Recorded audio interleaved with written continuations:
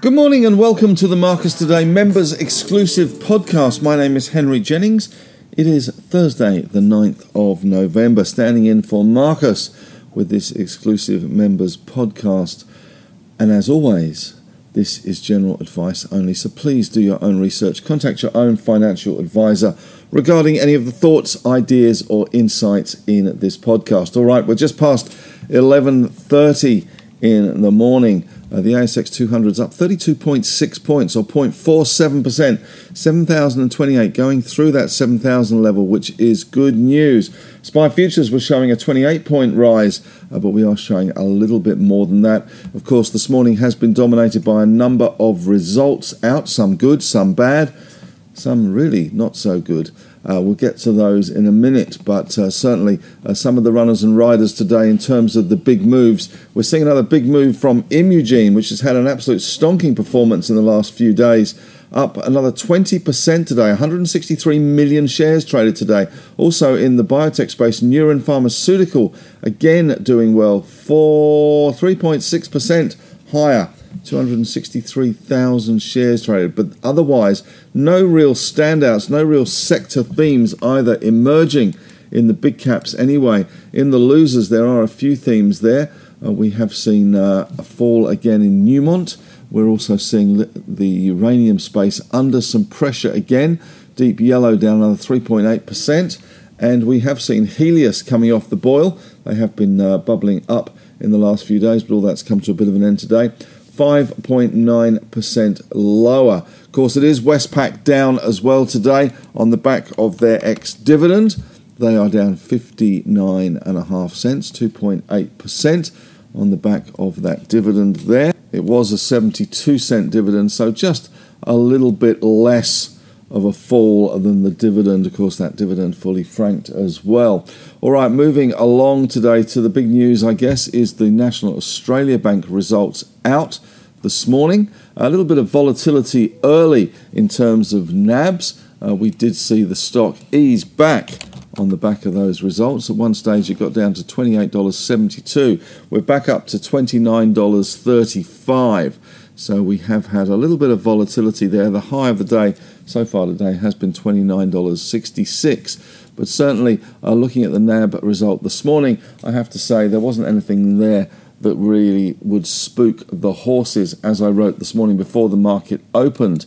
Certainly the profit was, the cash profit was up 8.8%, 7.7 billion. It also raised its final dividend to 84 cents a share, but did, as is the banking standard operating procedure, they did point to a more challenging environment in the second half. Well, they have to say that, don't they? When they crow, they don't want to crow too hard about the $33 billion odd that the big four banks make in profit amongst them. So they don't want to rub our noses in it to some extent. The other thing that was good was the net interest margin, unchanged from a year ago, but a little down 9 basis points in the second half, but unchanged from 1.74%. But I guess all eyes to some extent were on the bad doubtful debts and the arrears that we are expecting to see from that mortgage cliff. And as yet, we still haven't seen that really happening. So it is still pretty much in line with Westpac. We have seen a slight blip up in that number. 90-day arrears and gross impaired assets jumped. I'm not sure it's much of a high jump. 9 basis points to 0.75%. So they talked about key drivers being high delinquencies across the group's home loan and business lending portfolios.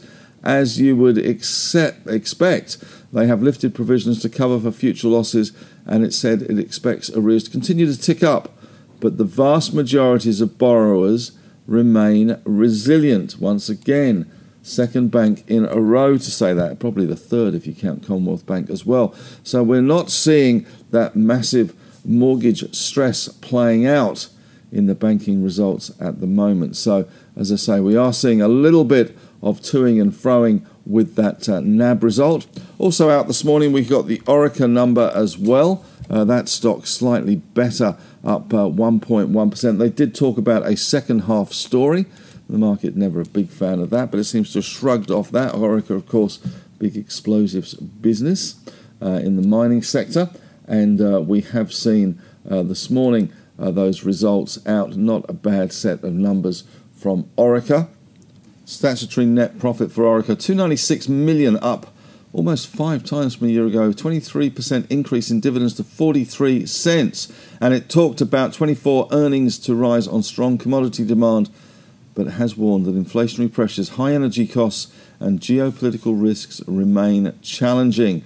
They talk the outlook for the next 3 years is expected to deliver a 3-year average return on net assets, RONA, in the range of 12 to 14%, which is a little higher than the market was going for. In other news today on the corporate front as well, we have Xero out, which I wrote up this morning as well.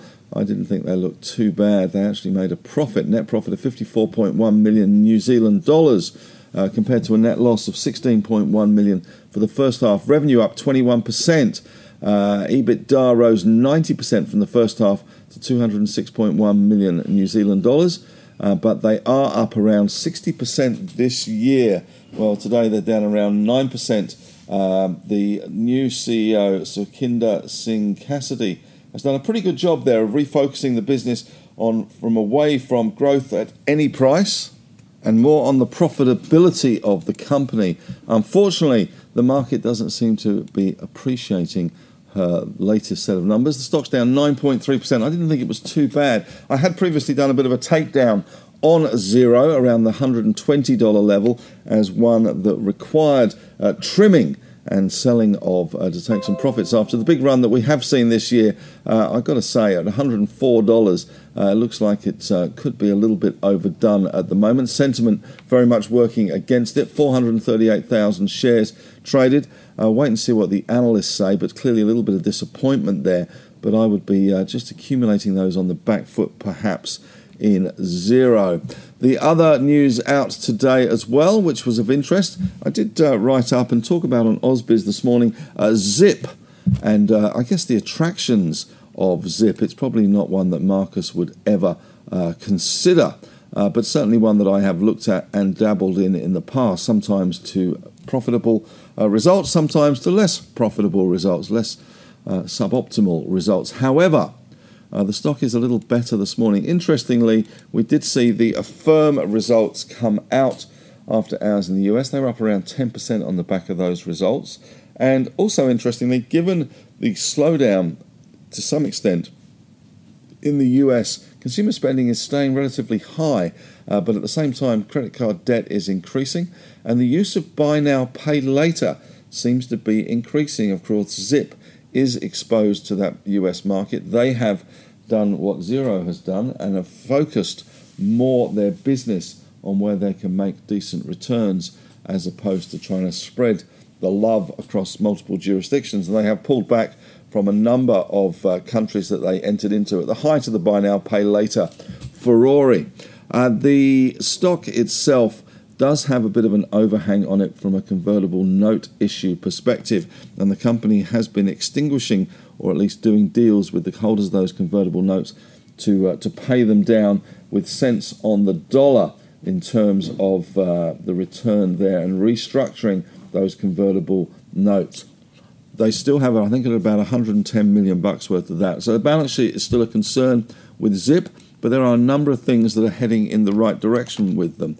The stock has rallied from around the 29.30 cents back up to 40.5 cents, and the results today showed that the market it is starting to appreciate maybe the positives again. 2.5% higher for Zip today. They are eyeing positive cash earnings in 2024, increased revenue margin from new products, and they're looking to simplify things.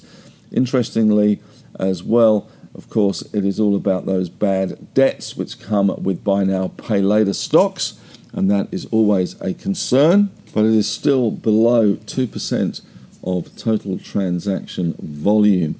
So not a bad effort from Zip, and stock responding slightly in favour of a tick in the box. In other news of interest today, I'm sure Mineral Resources will be slightly smarting from Wildcat Exploration. WC8 is the code there. They have launched a $80 million capital raise at 76 cents. Mineral Resources, Chris Ellison, has bought in nearly 20%, 19.85% stake about a week ago at around 85 cents. The stock now being offered at 76 cents. I'm not sure that's really what you want to hear, having just bought nearly 20% of the company, that they're raising $80 million. They also have room to accept another $20 million in oversubscription. Wildcat has been on fire. The tale of Wildcat has been on fire. They have made some significant finds at a project called Taba and the Bolt Cutter lithium projects. They're going to be using the money to drill, explore, and business development, etc. So the company was capitalized at close to $900 million before the raise, but only had $8.7 million in cash. You would have thought they would have gone to Chris Ellison and Mineral Resources and offered him a chance to buy into the company at a lower price. So he's stuck at 85 cents and the placement has been done at 76 cents. Just turning to the Marcus Today strategy, we still remain long. Yesterday, of course, we had the Optus outage, which has helped Telstra. We're still long in the portfolio and the ideas there, and no reason to change that. The US markets last night pretty flat, although we did see further gains in NASDAQ and the S&P, the Dow down. But the reason the US market continues to rally, and the reason that our market continues to rally, is the bond market rally. Those yields have fallen quite a long way. Both of them were knocking on the door of 5% not so long ago. And then along came a spider, or rather along came the FOMC, and skewered those bond yields. And we've got the Australian yields now down to 4.52% for 10 years, and the American 10-year yield 4.50. So that is quite a mammoth move for the bond yields, and a lot of bond buying and a lot of equity buying has come from that. So just today, looking at those portfolios, as I say, no changes there in terms of the portfolios. Just also looking at iron ore, which is at a 7-month high. Now, that some of you will have long memories, and remember when iron ore prices were above $180, $200 US a ton. At the time, the Aussie dollar was around parity. Now we've got the Aussie dollar at 64 cents, and iron ore closing in on $130 a ton, 7-month high last night. That is a pretty exy price in terms of what it is in Aussie dollars. So maybe there is life in the old dog yet in terms of those iron ore stocks. Certainly Rio and Fortescue have been doing pretty well in that space, although BHP not quite so well, maybe held back by some of the events happening still in Brazil in terms of that Samarco settlement they're trying to push through. So BHP this morning up 0.7%, Fortescue up 1.6%, even lithium stocks improving a little bit this morning, and CSL doing quite well, up 2%. They have been threatening to push higher, but hasn't really happened. They've rallied from $230 to around $260, so it's not been a bad 10% rally, 253 rather at the moment. So not a bad effort from CSL, but there could be more to come. Certainly $260 looks like an easy-ish target, provided the market holds up relatively well. Also, yesterday we did see the release of the RBA chart pack. Always an exciting moment for analysts and economists around the world, all tuning into that chart pack. And as usual, there's always some interesting charts there. And I put a few in today into the strategy piece. The Australian cash rate target is one of the interesting ones when you look at it, going back to pre-1998, mid-90s there, and comparing it to interest rates now. It is the new normal is actually the old normal, and the abnormal period has been the 13 years of really much to say free money, and of course that made us do dumb things. One of the dumb things we did, and again there's some charts in the strategy piece today, is just take on so much more debt. Of course that wasn't just our fault, we were egged on by central banks, certainly egged on by our own RBA in terms of interest rate increases. And a lot of people have geared up. A lot of people took on debt, a lot of debt. So the problem, not so much high interest rates, because historically they're not that high, but the problem is the absolutely high numbers of household debt, government debt, etc. The thing that is interesting this time around is that the debt is not corporate debt. In fact, corporate debt is quite low. It is government debt on the hangover from COVID and personal debt on the hangover from being told to go out and borrow. So just a few interesting charts. There are also some charts on US debt. You've got US consumer credit card debt topping $1 trillion, car loan debt 1.5 trillion US, and there are student debt loans as well, $1.8 trillion. So you can see the problem is in the debt. Also yesterday it was interesting to see Magellan talking about taking itself private and being a possible takeover target. Of course, the problem with these sorts of companies is that the IP of the company, the assets of the company, as we were all too aware when I worked for Macquarie Bank, they walk out the door every night and they have to come back in, otherwise your business is worthless. Magellan's certainly throwing some burley in the water, perhaps, but it's still a $1.7 billion company. So that is, I guess, just burley for the time being. Even Phil King at Regal Partners, who has got a voracious appetite to take over other fund managers, probably couldn't swallow Magellan. So maybe just wishful thinking there from some of the board and management in terms of taking it private or getting some sort of takeover approach. Looking at my stuff today in the small caps, it was good to see Weebit Nano, Aussie Broadband and Megaport kick high yesterday. A little bit not so good today. A little bit of backing and filling today. I did do a little bit more on Zip. Also, some of you I know got on to WML, which is Woomera Mining, up another 23.5% today. So doing pretty well. I think they did a friends and family placement at around 0.91 cent. So those friends and family will be very pleased. Directors getting set as well. And then a little bit of money now to go drilling. And they have found some stuff to drill. So that's always good. Karoon obviously suffering a little bit from the oil price falling. Probably look there to buy some more at $2.25.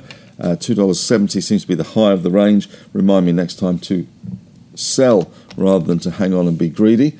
And Invictus Energy out this morning. I know some of you are watching there for the drill results. A little bit ho-hum with the initial fluid sample showing gas and liquid hydrocarbons flowing through the fluid analyzer. Indicative schedule anticipates results next 3 to 5 days to complete the fluid sampling program. So a little bit of impatience there, down 2.2%. I did write up a zero as well in my stuff this morning, together with a little bit more on Zip. So have a little look at that. Well, that's it from me today. The market up 42.7 points now at midday. So looking pretty good all round. And we have seen, as usual, banks driving the market higher. But also this time out, we are seeing CSL and BHP, Rio and Fortescue kicking in too and doing some heavy lifting for the market. The only parts of the market that are a bit easier, oil and gas, Westpac because of the dividend, and Zero because of those results. Well, that's it. Have a great day. We're back again this afternoon, of course, with the end of day report. Until then, enjoy the rest of your day.